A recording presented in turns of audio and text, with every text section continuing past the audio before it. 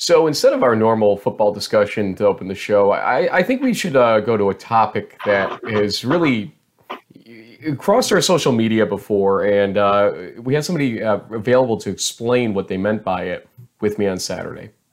So, Will, let's talk about this frogging thing, okay? I knew this was coming.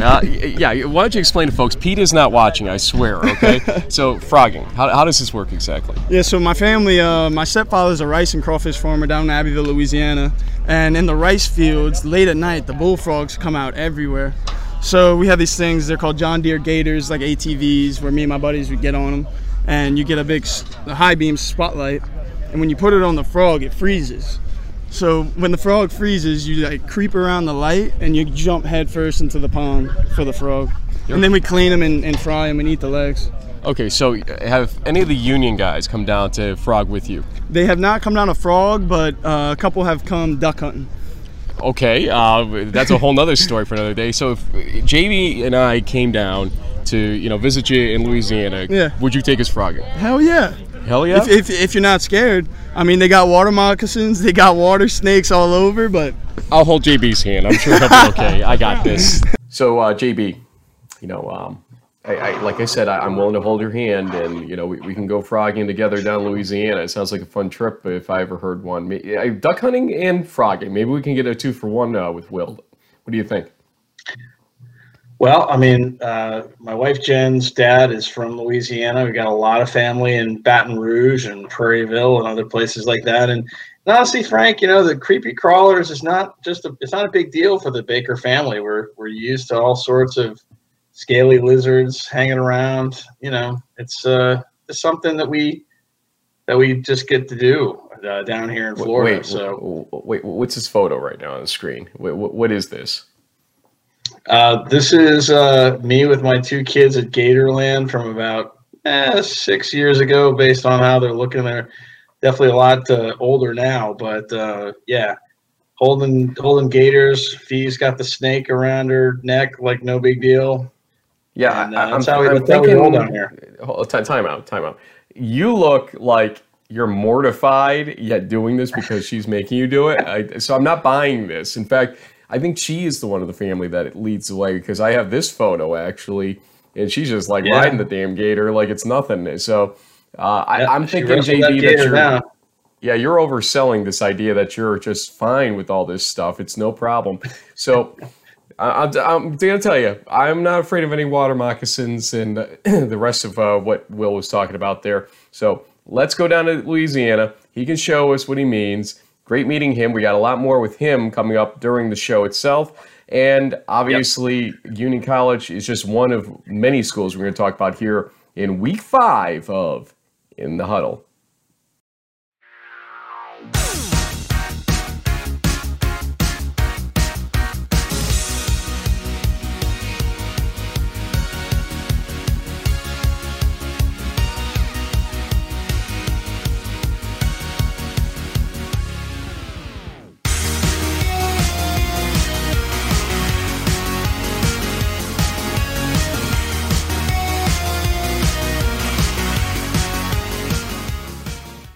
That was a lot of fun with Will, and we appreciate him playing along with us and discussing it, because we did have that. It was legitimately a back and forth that we had during the off season. I think on Twitter it was about the frogging and whatnot. So thanks to him for that. Let's talk football. We got a lot to cover here. We got all these games, all these video clips again. And for those wondering, let me just add one thing.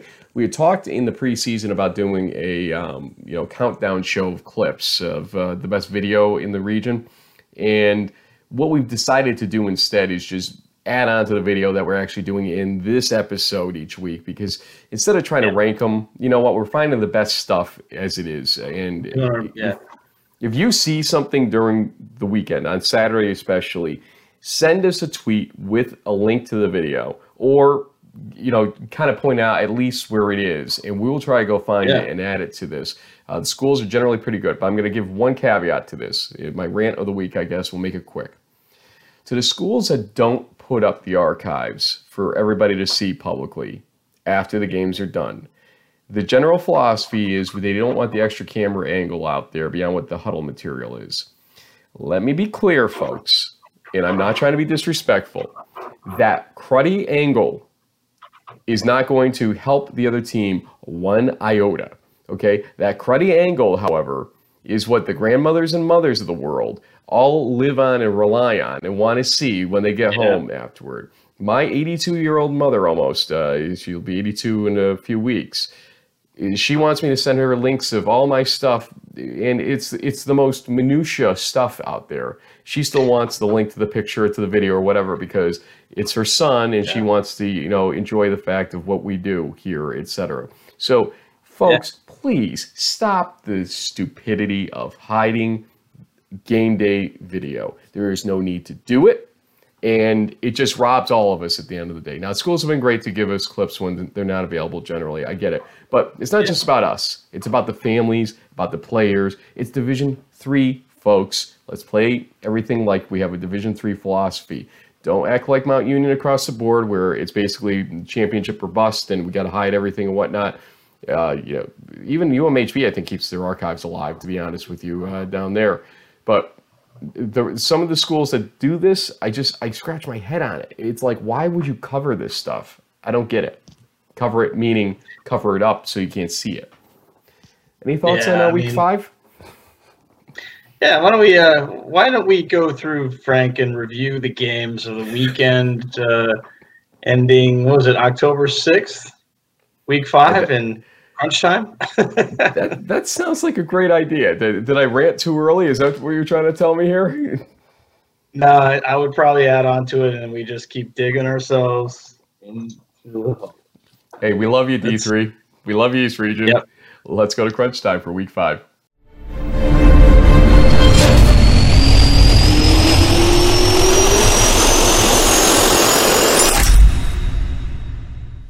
Okay, we do have plenty of video clips here to start. We're going to start in the new Mac here. I got my pen out. This is an unusual pointing device for me, but I've got to like go through all this stuff as we go through here at JB. So here we go.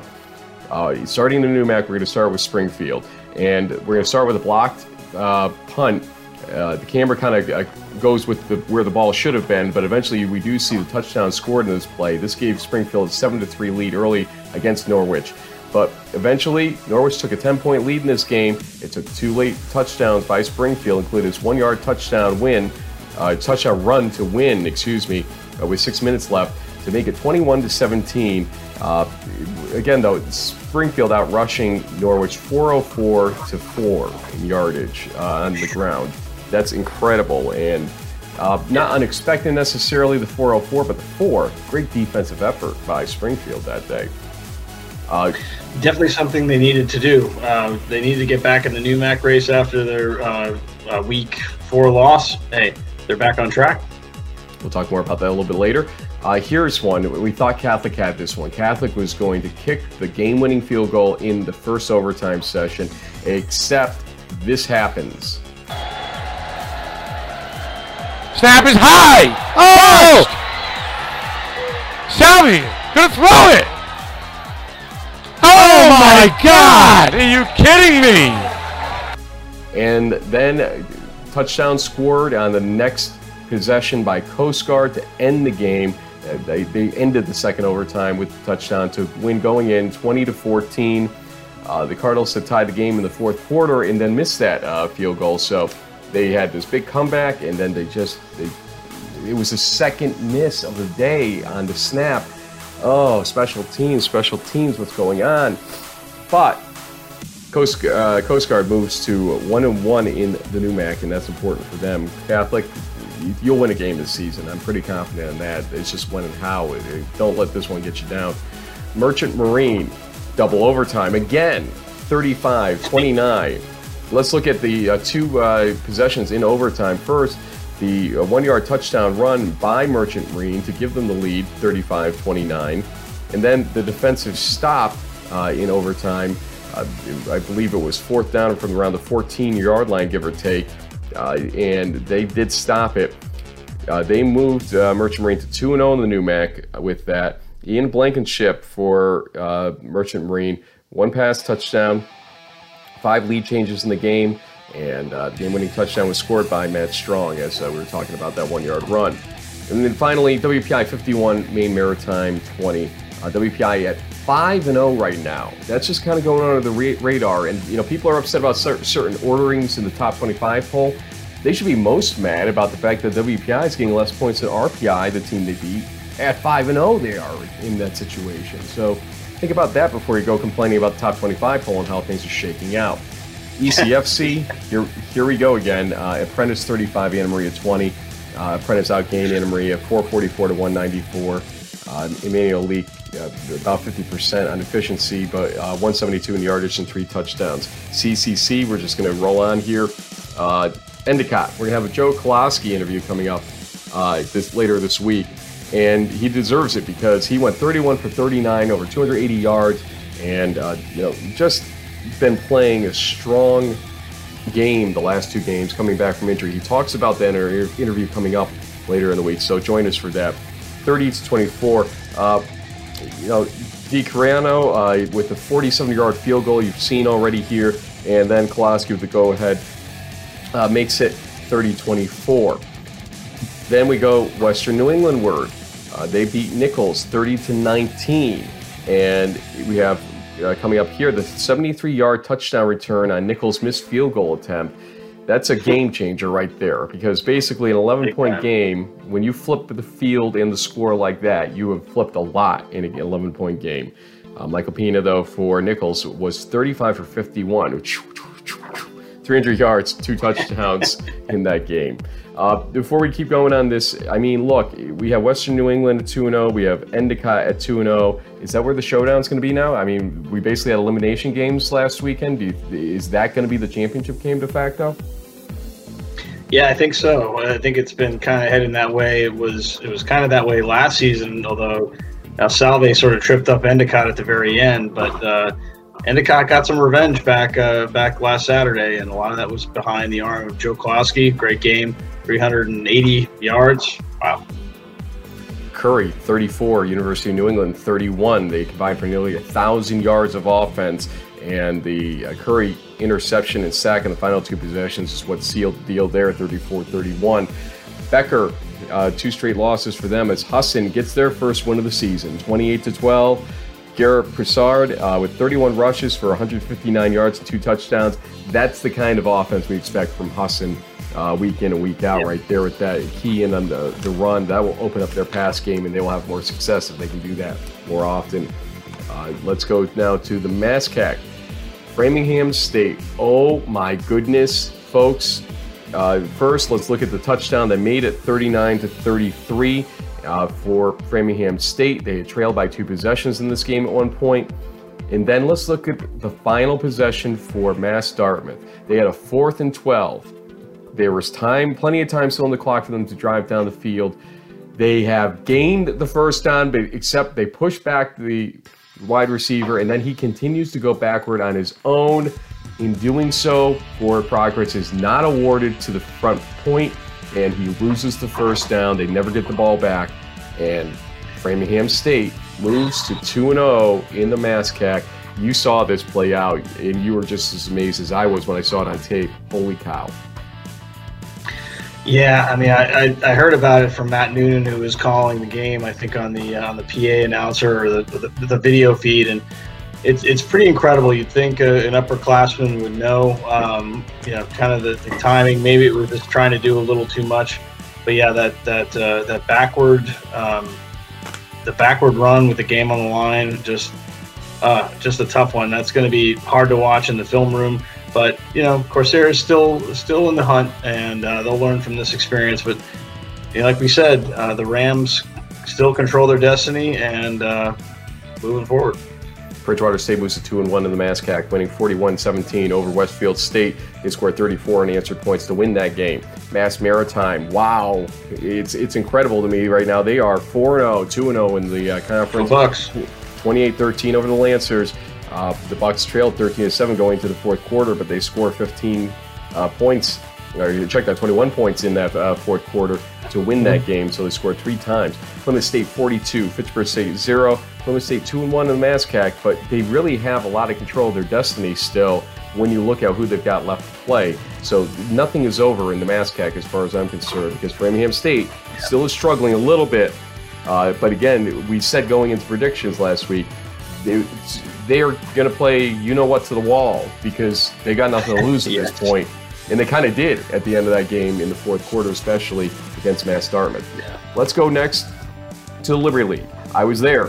It was Union beating Hobart 23-7. The number 21 team in the country just failed to really spark in this game. And we're going to look at the the IK Erebor touchdown, the second touchdown, 19 yards. Just what a great run by him in that situation. Also want to look at the punt save coming up here. This is a game changer. If they had landed on the punt, that would have just done them in, I think, at a certain point in this game. And, just an expert job done by the punter to prevent that from happening. Union wins 23-7. A lot more in that game coming up, so we'll talk about it then. Ithaca scores 35 points in the second quarter. The number 11 team in the country beats St. Lawrence 59-20.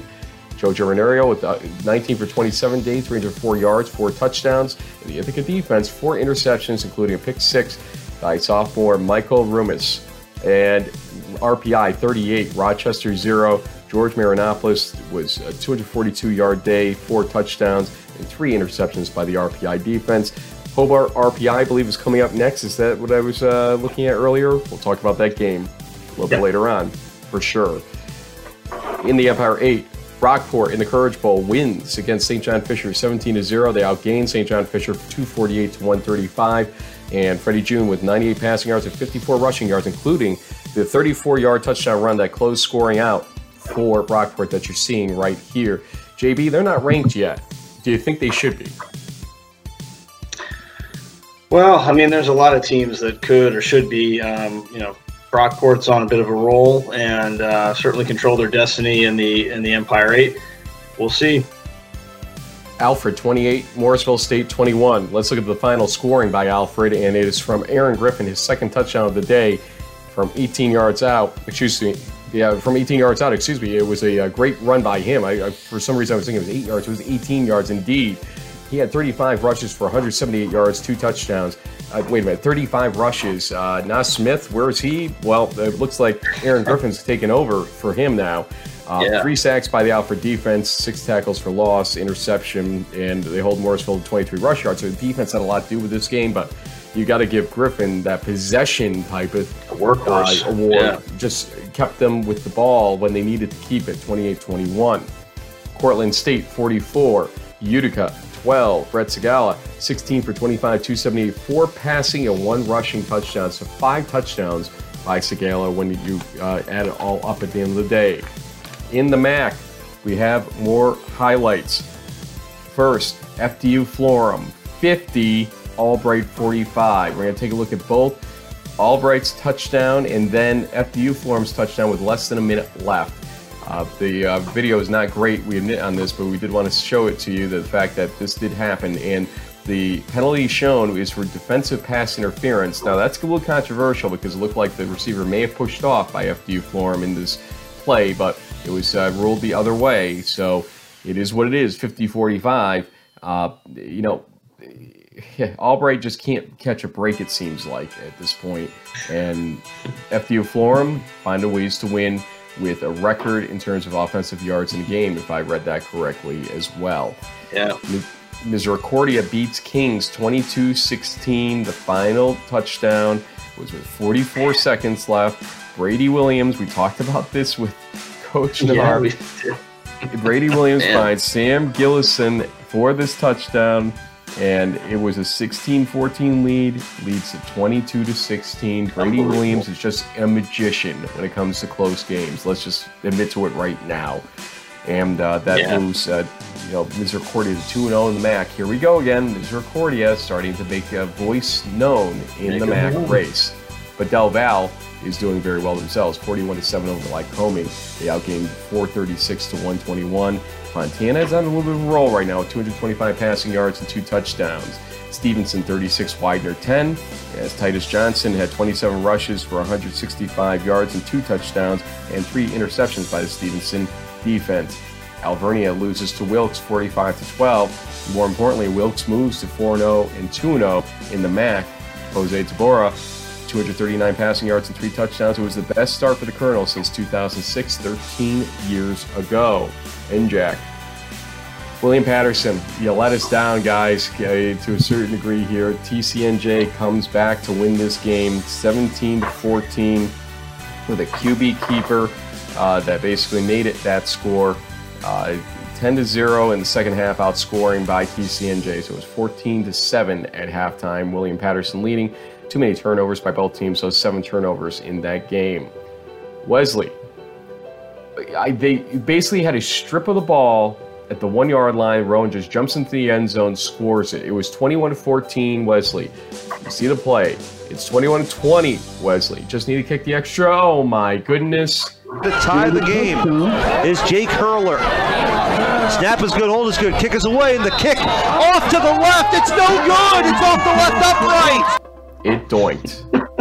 And Doink. Let's just tell ourselves right now that Wesley, for every game they lost close last year, they're winning close this year, it seems like. Yeah, they really are.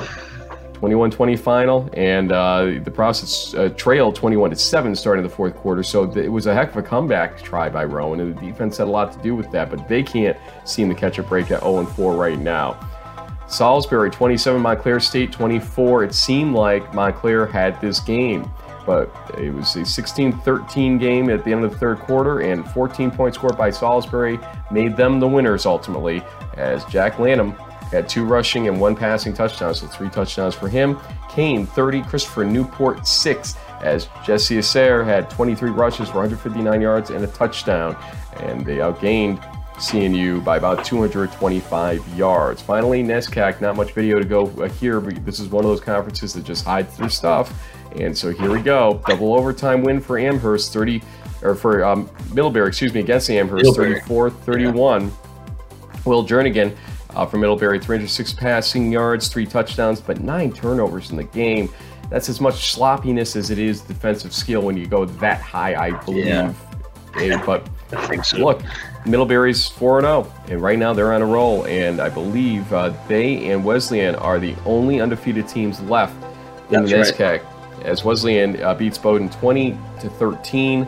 Glenn Smith with a 31-yard game-winning touchdown run in that game. Williams 17, Colby 0, as Williams moves to 3-1. Tufts 33, Bates 28, closer than you would think in that game, as Tufts hangs on at 2-2 now. And Trinity 31, Hamilton 24. Again, a little closer than you would have expected. The Trinity moves now to, I believe it's 2-2. I'm seeing something else on my sheet here, but I think it's 2-2 as Hamilton does the same. 4 lead changes, tie game with 14 minutes remaining, and then Trinity outrushed Hamilton 174-46. JB, that is crunch time for week 5. Okay, that's a lot. Yeah, a lot of video. 33 games, lots of video. About a third of those games had some video. So great job tracking that down, Frank. I mean, I know I pull some stuff from Twitter here and there, but I know you're digging around in the archives, getting a lot of that stuff out of there. So great stuff.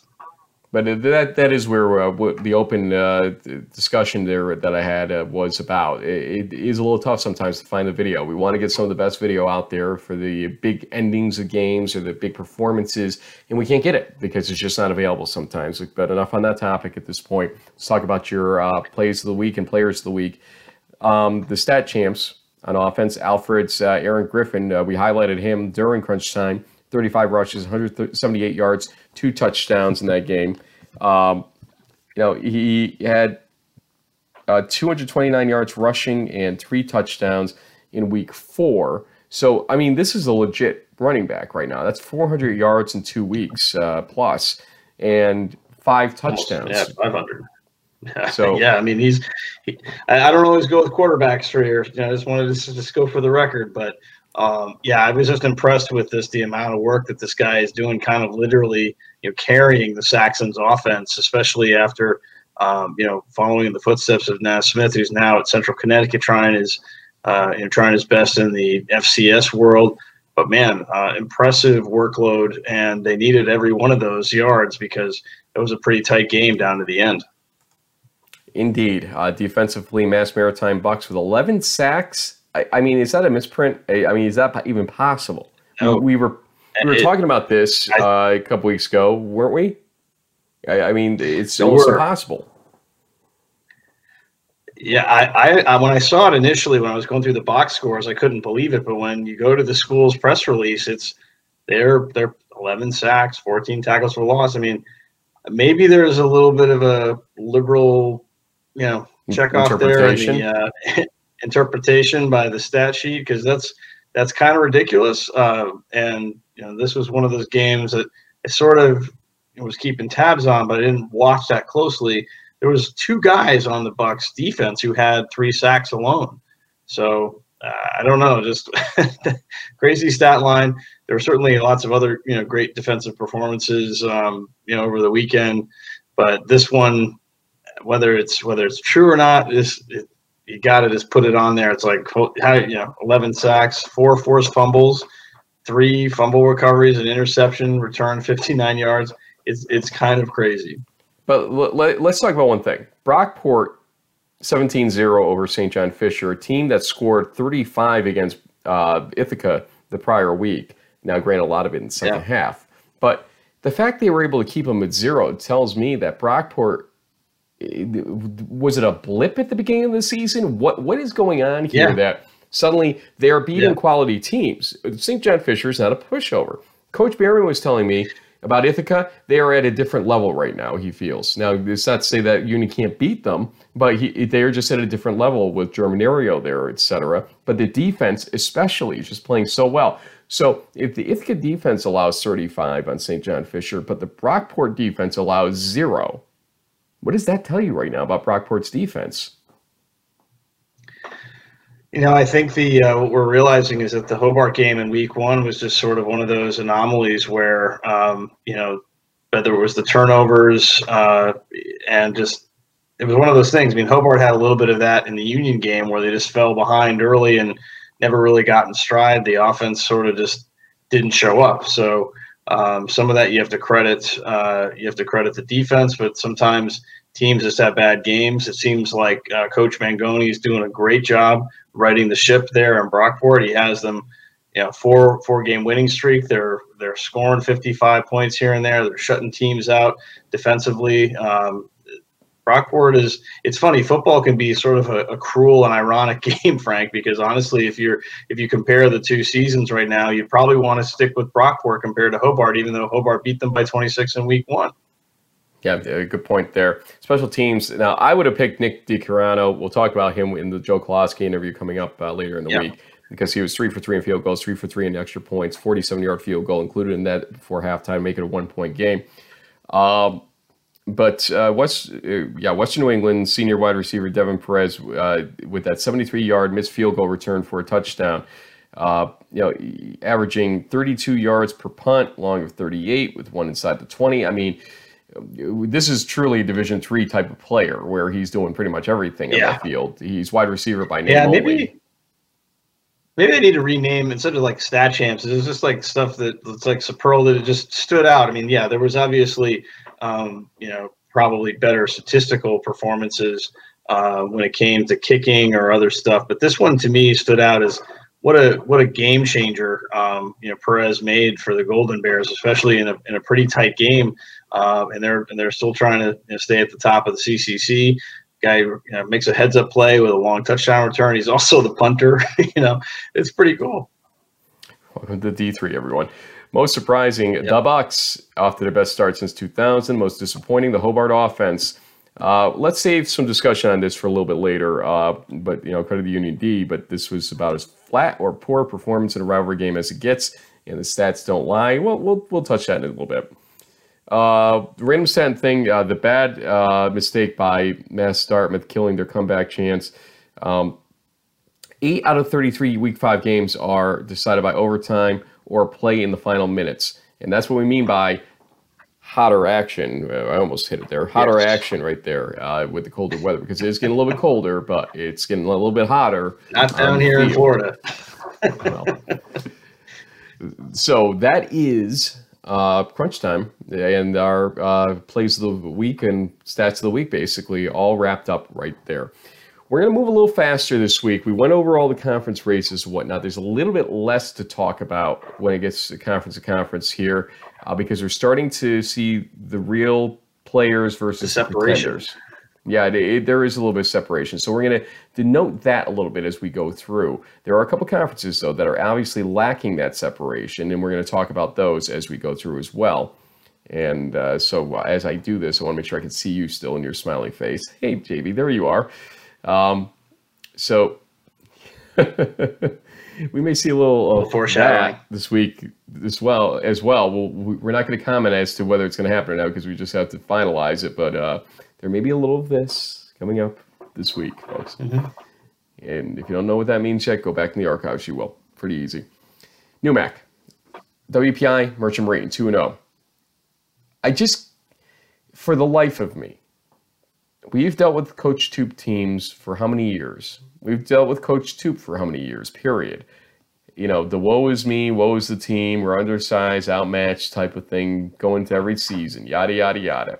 But when you can add last season to this season right now, you can't be serious. The world's smallest violin just was being played by James Baker. We'll hopefully have shown that. But yeah, don't do that. Here you get yourself in the crosshairs again. But right now, that's where it is because Norwich, Coast Guard, MIT, and Springfield all at 1-1. Now, Springfield has a chance here to weigh in on a lot still, and so does MIT for that matter. But Merchant Marine at 2-0 and WPI 2-0, WPI 5-0 overall. That's a story. I mean, that game is going to be huge when it gets played. And, you know, let's look at the schedule coming up here before we talk about too much of this. Merchant Marine at Norwich is going to be a big game coming up this weekend. I would love to have gone to that game. Unfortunately, I can't. And it's going to be parent-family weekend in Norwich. So there's a trap game for Merchant Marine when you really get down to it. Maine Maritime at MIT and Springfield at Coast Guard. But circle the Merchant Marine Norwich game. I mean, military, but really trappable. I think this is a winnable game for Norwich. They let one get through their hands at Springfield, and usually a military team bounces back on moments like those, don't you think? Yeah, I think so. But I also feel like, after a kind of a tough start dealing with injuries and so on, this is a good opportunity this weekend for the Pride to knock off a Coast Guard team that's been kind of living a little dangerously, Frank. I think 2 or 3 of their wins have come through overtime. I mean, their one loss was on a field goal. So kind of the kings of the close game this season. And, Springfield's, had a couple of those as well. So that's another one I'm keeping an eye on for week 6. ECFC now moves to 2, and I want to say that's 2-22 right now in out-of-conference schedule. One of the worst conferences in the country, according to Adam Tur's re-rank. It is the worst, I think. Yep. The bottom of the barrel. Oof. There's not much we can add to this besides the idea that we're going to move into conference play, and this is where it gets interesting. Could we have a 5-5 team or a 4-5 team win this conference ultimately? Yes, it's possible mathematically, so we'll see what happens. Anna Maria at Alfred State, Gallaudet at Castleton, and SUNY Maritime at Dean. That last game is an important one. While Dean can't win the AQ, they could definitely have a voice in what happens here because the games against Dean will still be calculated in the standings for the conference. And SUNY Maritime at Dean, to me, is a highlight game. Anna Maria at Alfred State. We tried to push for an Anna Maria win against Apprentice last week, and it didn't work. Do you see Alfred State just rolling over them, or do you see Anna Maria being able to maybe get off the right foot, off on the right foot? That's what Frank wants to say here. It just didn't come out right. But do you see that? I just gave you extra time to think. If there was going to be a game where they could do it, this is the one. Alfred State has a win, so they're probably still the favorite in this deal. But if there was going to be a game, this is probably it.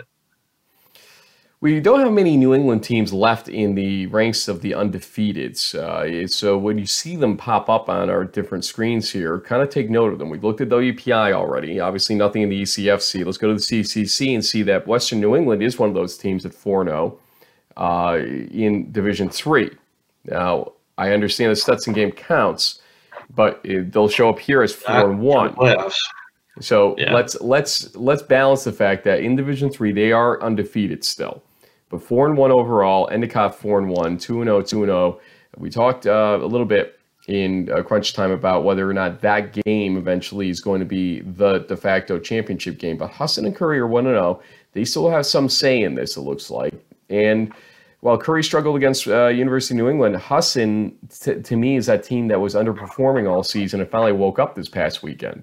Now the conference play has begun. So everybody's got to be aware of Husson as we get into this season. We're going to start or just have one game in CCC action. It's Curry versus Husson. So the battle of 1-0 teams in the conference. Kind of an elimination game of sorts again coming up here. Not true elimination, but elimination from the ranks of the undefeated. Separation. Yeah. Yep. I'll give you that. That's a good word for it. MASCAC. We have two teams that are undefeated. WestCon and Mass Maritime. 4-0, 4-0. But in conference play, Framingham State at 2-2 is 2-0 in the conference right now. And then you have a threesome in the 2-1 column. That's Dartmouth, Plymouth State, and Bridgewater State, all still alive mathematically, very much so, but they will need some help or to do themselves some help along the way. Fitchburg State, Worcester State, and Westfield State are all at 0-3. It's kind of funny how you have 3 teams at 2-0, 3 teams at 2-1, 3 teams at 0-3. Let's look at the schedule, though, and that means we got one Friday night game, but these are becoming rarities now. Bridgewater State and Worcester State. Yeah. Not too exciting. The one that I'm circling here, I think you are too. Mass Maritime at WestCon, another one of those night games at WestCon, and it's a battle of undefeateds, folks. Somebody's going to walk away from this game undefeated. Somebody's going to walk away with a blemish in both the conference and the overall records for the first time this season, and it's huge. This may be looked back at as a de facto championship game for the MASCAC. I mean, Mass Maritime's 11 sack, 14 tackle for loss performance. Is it a fluke? Is this team a fluke or is this team for real? And we're going to find this out against WestCon, but this is incredible because this has never been on our radar before, Massachusetts Maritime. Never in our couple of years here of covering the entire East region.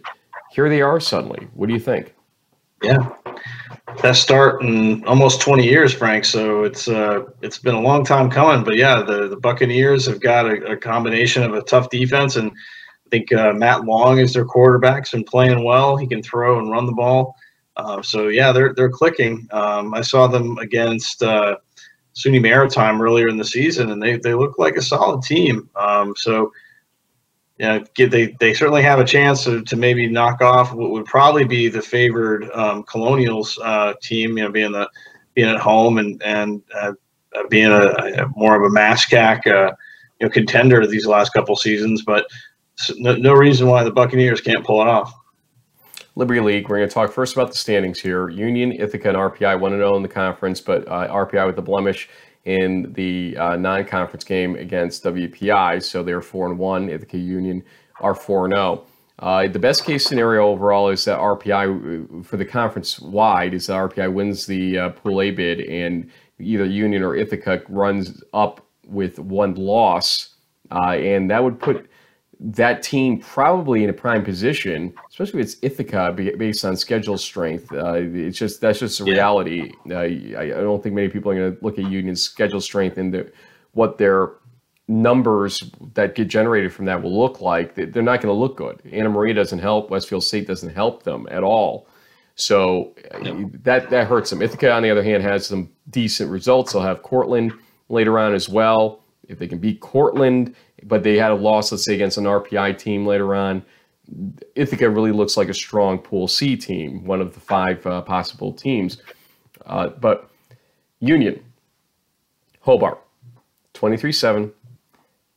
You took your 24-hour rule before you really gave some deliberation on this publicly. I'm going to ask you to do a little bit more right now. You saw this game.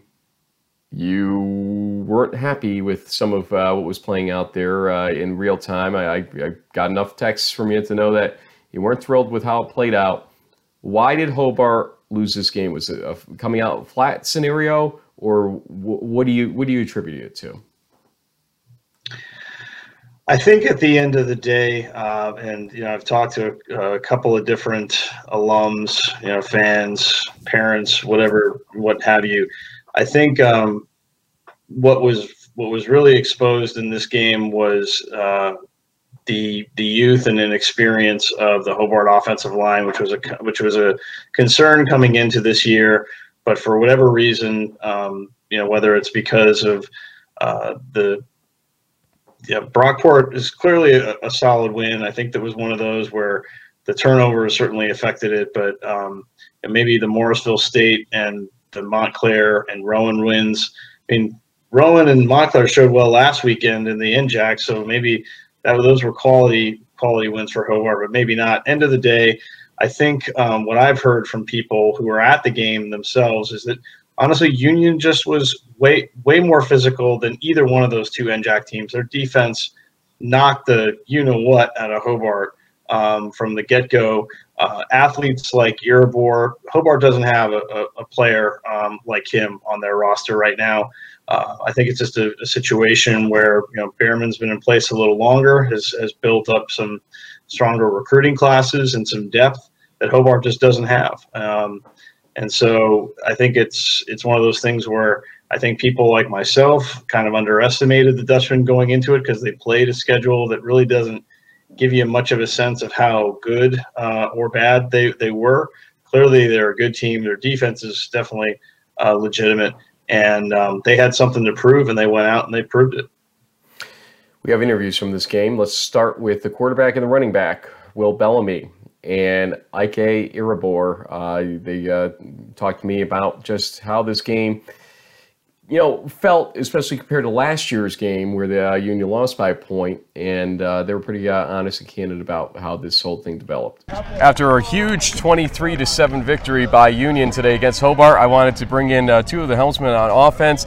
Now, let's get the name correct because everybody messes it up. Go ahead. What is your first name? Ike. Yeah. So Ike, and Will. It's actually Ike Chukwu. Ike Chukwu. Okay. See, he can't even get it right yet. You better start getting it right. This is Will Bellamy. Is that right? Yeah, Will Bellamy. Well, nonetheless, Will Bellamy. You had a good game, but the guy next to you had even a greater game today. Let's first talk about last season, this game versus this season. What were you thinking of as, in the first half you have a 14-0 lead, and they're starting to come back on you guys a little bit in that first half until you get another touchdown to go up 20-7 at halftime. What was on your mind there? This year? Yep, this year. So this year, coming into this game, we made it a point as an offense to kind of flush the pass. We didn't want to think about the game last year, but deep down we all knew we've circled this game on our schedule for a long time now. So coming into this game, we knew that if we protected the football and our offensive line did their job as they did, we'd come out with a W.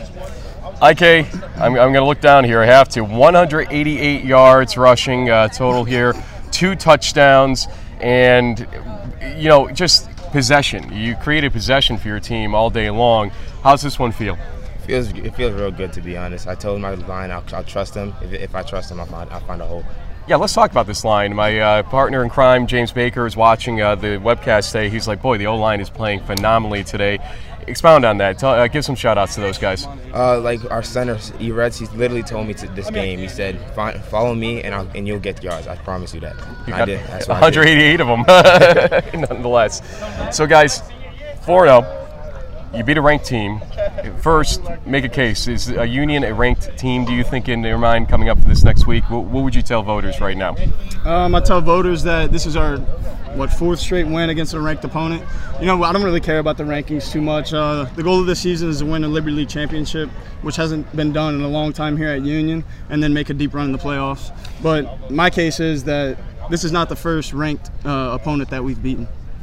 And Ike, I want you, even though his numbers were, compared to yours, 98 yards, 10 for 17, so efficient at least, no touchdowns.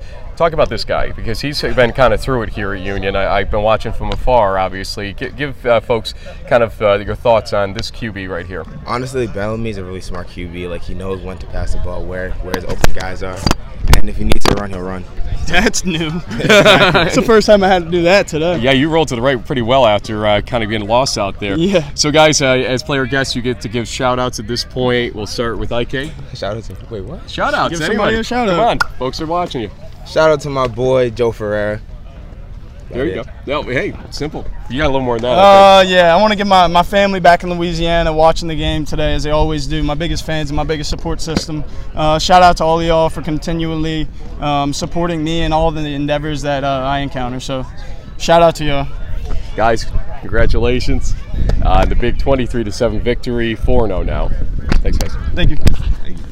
Thanks to Will and to IK for that. Then we also spoke to the son of somebody who's one of our biggest fans on Twitter, I swear, Mrs. Lama out there. We appreciate all the stuff you do for us on Twitter and all the kind words. But Colin had a great day. He had a major sack that stifled a Hobart drive on first down. They were basically, I think, in Union territory to start that drive, and that sack just knocked them out of contention to start the drive. I mean, a lot of people don't pay attention to first down sacks, but that's a big sack. They just showed no ping left after that in that drive and had a punt almost immediately in that. One quick stat I'll throw out there, Frank, is that prior to this game, I think the Hobart offensive line had only given up a sack in the first 4 games. Union's defense had 4 sacks, 8 tackles for loss, the 2 interceptions. The first one definitely was on the Hobart quarterback. Bad throw, great play by the Union linebacker to run that back for a touchdown. The second one was just, the wide receiver's got to catch the ball. It was a third down around the Union 16-yard line. Went through his hands, hit off his chest plate. Easy interception. That was about a 10 or 14-point swing, depending how you look at it, because even if Hobart ends up at the 15, 14, even if they lost yards, say the 18-yard line, that's a makeable field goal for Kyle Hackett right before the half. Instead, with about 100 seconds left, Hobart goes into a prevent-style defense, Iribor, couple draw plays. The lack of inside pressure by Hobart's defense was kind of dumbfounding to me. It really just Jeff Bierman simply just had a better game plan. He knew that if that was open, the draw would be there, and that's we'll talk about Behrman and this game plan in a second. Let's go to Colin Lama's interview first. I'll talk about the defense and their performance. Colin Lama, junior for Union College, with a big sack in this game, 4 tackles, and you're kind of a fan favorite in this show. There's somebody close to you that's a big social media fan of ours. Oh, is it my mom? It is your mom. Yeah, she's all over Twitter. We're going to give her a shout out in a little bit, I think. But first, let's talk about this game. You have memories of Hobart last year with that 1-point win. Mm-hmm. What were you saying on the sideline to your guys as things were touch and go at certain points, but Union mainly in control? Basically, we knew we were in control, but we were just saying not this year. It's a new team, and the way we practiced this week, we knew we were going to come out on top, and we were ready. You indeed were ready. The quarterback situation, they switched up there to start the second quarter, and Cruson comes in for Hoffman. Did that surprise you, and did you notice any differences at that point? Nah, I wouldn't say we noticed really any difference. I'd say our defense locked down for most of the part of the game, and we did our job when we let up 7 points. 7 too much, though. So. I asked this question of Will. I'll ask it of you, and you can refuse to answer if you want, of course. 4-0, you beat a ranked team. Would you like to make a case for this team being ranked Union College right now?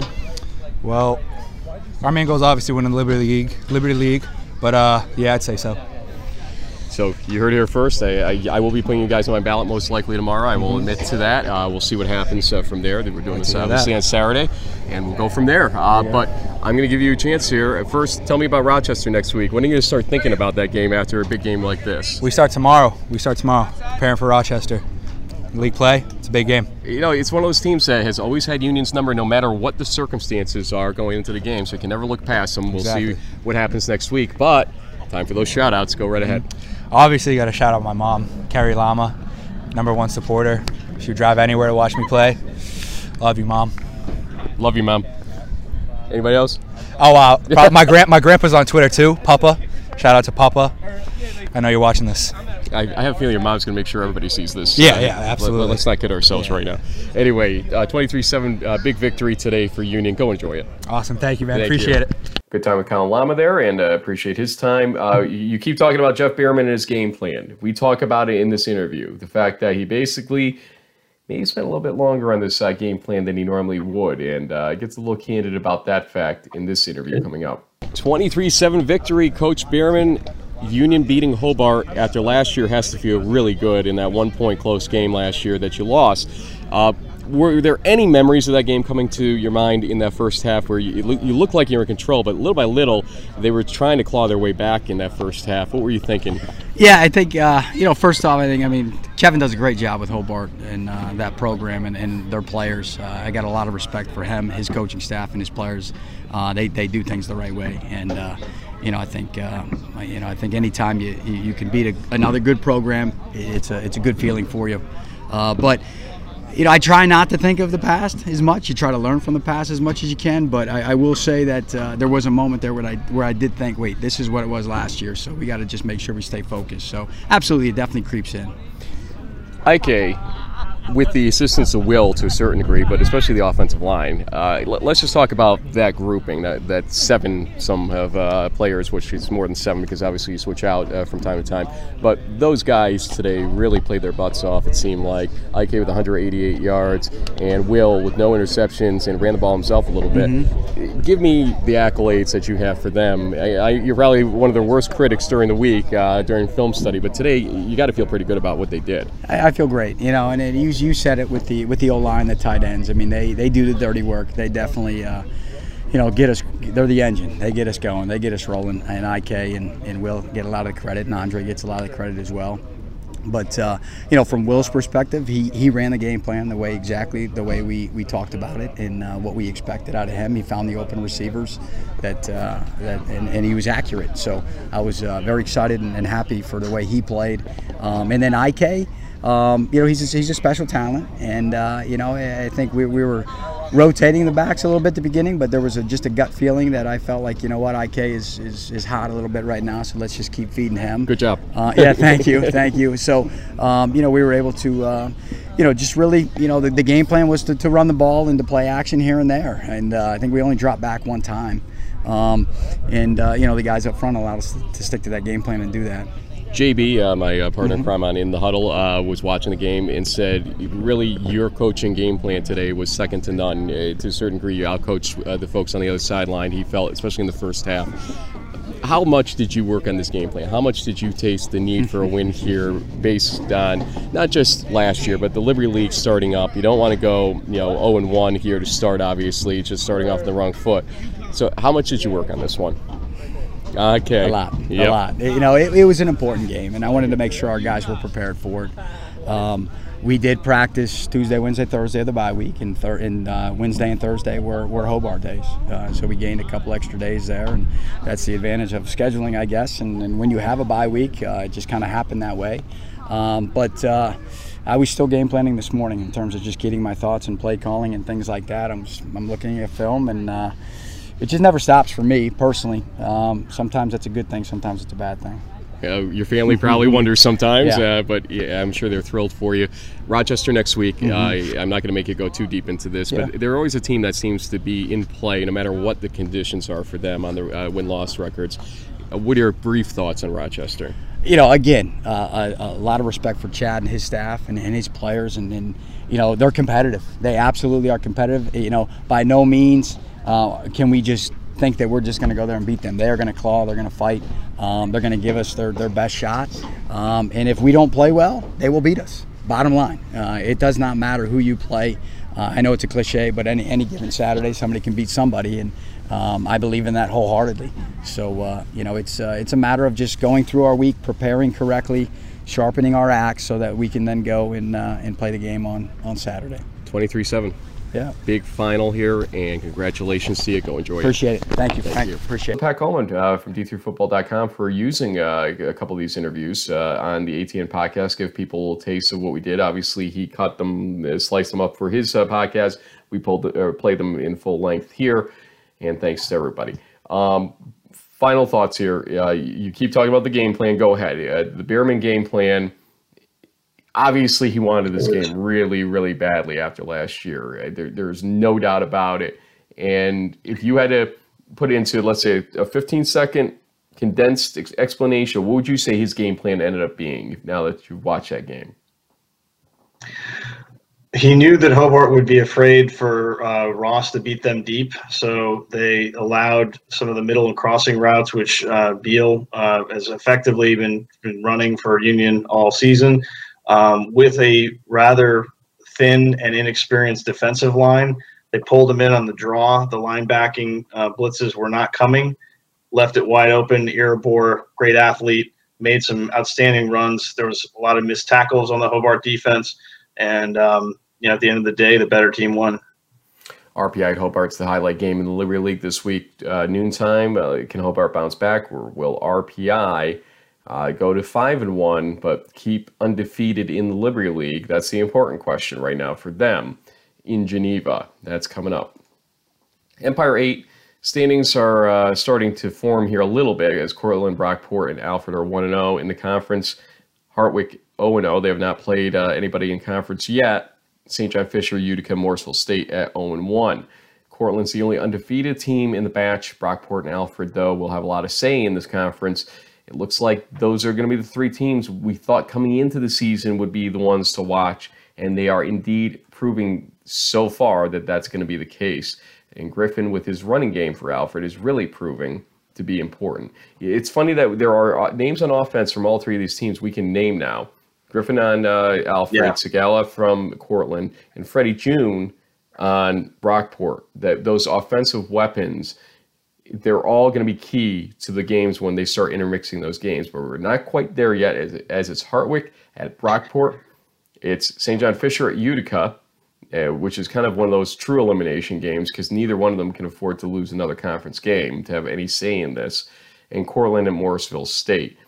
St. John Fisher at Utica, to me, is a highlight game out of those three. MAC standings, I want to run here for a second, but go ahead. You had something you want to add?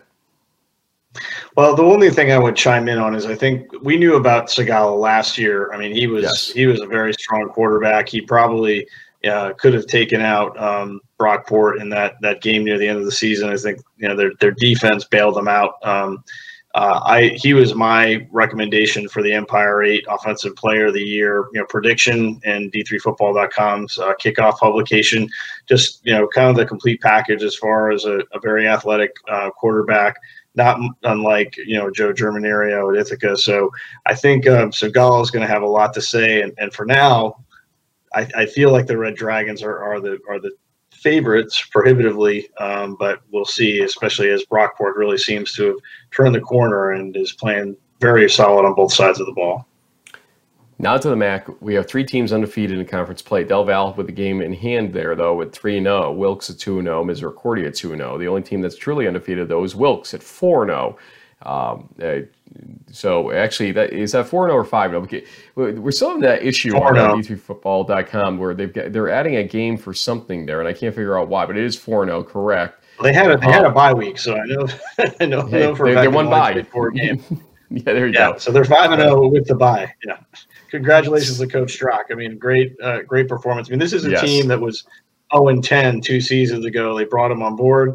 Had a 500 year, I think, his first season, and now here they are off to almost a 5-0 start. And honestly, Frank, they're going to be a prohibitive favorite to win this weekend, I think, against an Albright team, like you said, that's been kind of struggling a little bit and not catching many breaks. So great start for Coach Strock. There are two games, though, that are key here this week. Kings at Del Val. Now, Kings obviously loses the game in spectacular fashion against Misericordia at the end of the game, Brady Williams and company. But they have the ability to keep up with Del Val in this game, I think. Now, the question is, can they win it? It's unlikely, but I think it's going to be a better game than most people would have thought coming into the season, for sure. Misericordia at Widener. Now, here's a game.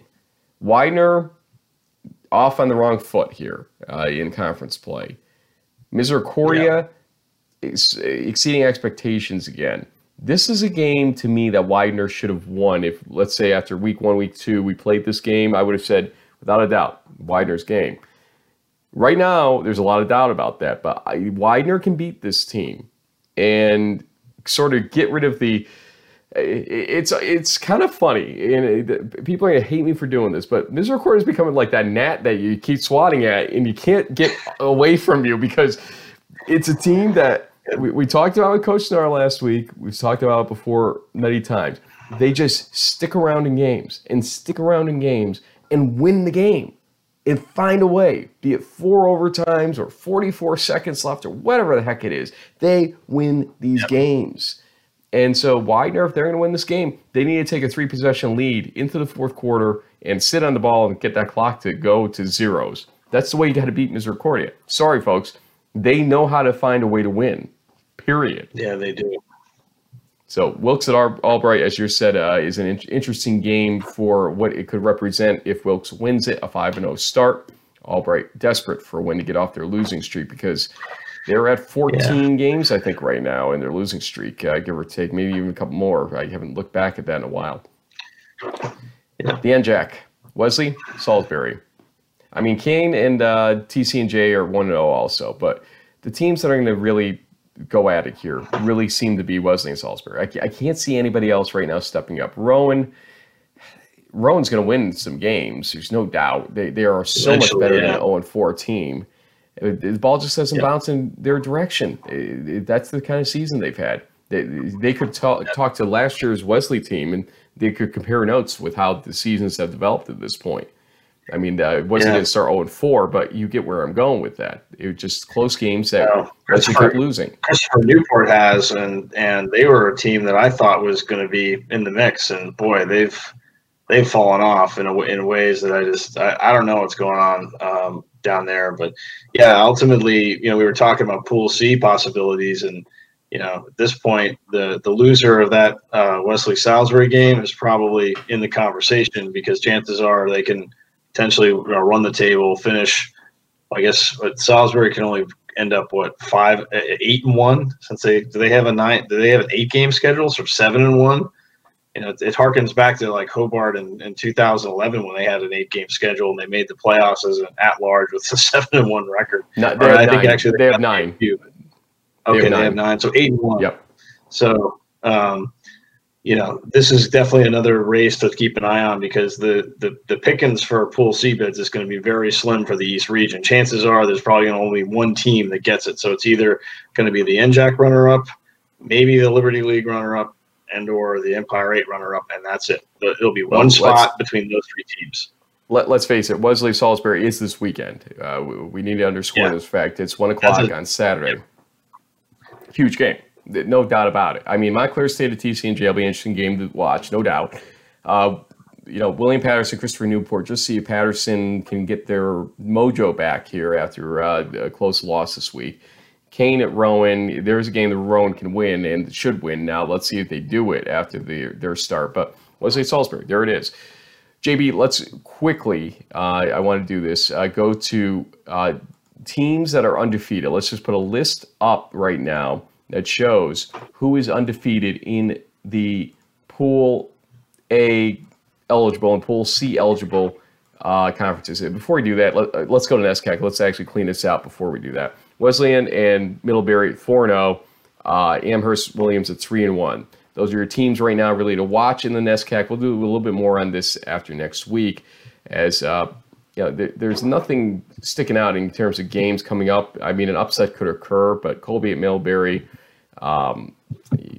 Tufts at Wesleyan, there's an interesting game. That might be the game of the week, a 6 p.m. game, no less, on Saturday, a very rare Saturday night game in the NESCAC. Okay, teams that are undefeated in Division III play. We will include Western New England in this discussion purposely by saying that. In the NEWMAC, WPI. In the ECAC, none. In the CCC, Western New England, with the asterisk because of the Stetson game. In the MASCAC, Western Connecticut and Massachusetts Maritime at 4-0 each. In the Liberty League, Union and Ithaca. In the Empire 8, just Cortland. In the MAC, just Wilkes. In the NJAC, Wesley and Salisbury, one of them will lose this weekend. We're running out of undefeated teams here, and again, the idea is you're going to be no more than a one-loss team in Division III if you're going to be eligible in the East region to be a Pool C team with only 5 teams going. There's too many strong teams out west to think that a 2-loss team is going to be able to find a way in right now. And so those are the teams that are eligible, in my mind, to still be in Pool C, but a lot of things are going to happen here. And like we said, Wesley and Salisbury, one of those teams would probably win the conference, and the other team, it would have to win out, essentially, at that point to be a Pool C eligible team. Tough thing to ask for once you lose a game. We'll see. Final thoughts, whether it's on Pool C situations or anything else, any games coming up this weekend, kind of give us a flavor for what you're looking at right now. Well, I think like we tend to do around this time of the season, and maybe it'll be for next week's show, but I always like to kind of look at sort of what I call, midterm, grades. I mean, all these, D3 student athletes are students first. So let's, kind of think about that. We can, see certain teams, WPI, A+, Wilkes, A+. Others, maybe they're doing more B work, maybe more C work because of, expectations not being met. Maybe we'll get into that. But honestly, as you can see from these slides, the separation is happening. We're halfway through the season, basically, in the early innings of the conference play. And in the next coming weeks, like October is going to be a big month where you'll really kind of see at the end of the day who are the final 1 or 2 teams that are potentially standing. Typically, the way Division III has worked is that Week 10 has traditionally been a big rivalry weekend for a lot of teams. The last couple of years, we've done our D3 Blitzer show, which is kind of our NFL red zone type of thing. And hopefully this season we'll get to do it again with a lot of conference championships on the line. But the way these schedules are falling and all these strange things happening in these conferences, Frank, things might be already figured out by Week 10, the way things are shaping up. So that's what I'm kind of wondering right now. Like, are we going to even get to Week 10 and have stuff up in the air, or is October just going to clear it out, and we'll kind of know where we're at by then? We'll see. Good question. We will see indeed. But we start really with this Wesley Salisbury game. It's really, to me, one of the first indications of real separation of even the front runners that will occur in a conference. That's a big game this early in the season. It gets moved from Week 10 to now, basically in Week 6, which I'm not sure how I feel about that. I honestly wish it had stayed where it was. I think it's better to nearly close out the season with that game, but because Frostburg came out and Southern Virginia came out, they had to reshuffle everything and did it in that way. Then that RPI Hobart game, also a big game. So those are kind of the biggest games I'm seeing on the schedule right now. And Mass Maritime, Western Connecticut as well. I'm not as high on the game because I just don't believe in Mass Maritime yet, and I don't know why, even with those numbers that you put on the screen earlier. But it feels so weird that a team we don't know anything really about coming to the season can be in this position at this point in time. That's even more so than Wilkes. We knew about Wilkes coming to the season, but Mass Maritime, where did they come from? And if they win again, maybe we'll get to ask them that question actually, personally, here on In the Huddle. Until our interview shows, we have player interviews all week. No coach interviews this week. Just player interviews coming up, and then predictions on Thursday, or on Friday. We'll record them on Thursday this week because of time commitments. Before we go, you do better this week, man. Oof. Yeah, well, we'll talk about that later. Before we go, I want to show some pictures here. A beautiful baby. Why don't you tell folks what's going on here as we go through these? So I don't know what was in the water, but yeah, both my daughter and son were born 4 days apart. But my daughter Fiora is my oldest. She's turning 15 today, Tuesday, October 8th. That's me with her. My very first Father's Day in Los Angeles back in 2005, I guess. Yeah, that's crazy. A long time ago. But yeah, so she kind of is taken after her Uncle Frank. We're doing a JoJo pose. If you're into anime, you might get it. Maybe not. But she is sort of taken after Frank there, rocking the sparkle jacket for homecoming.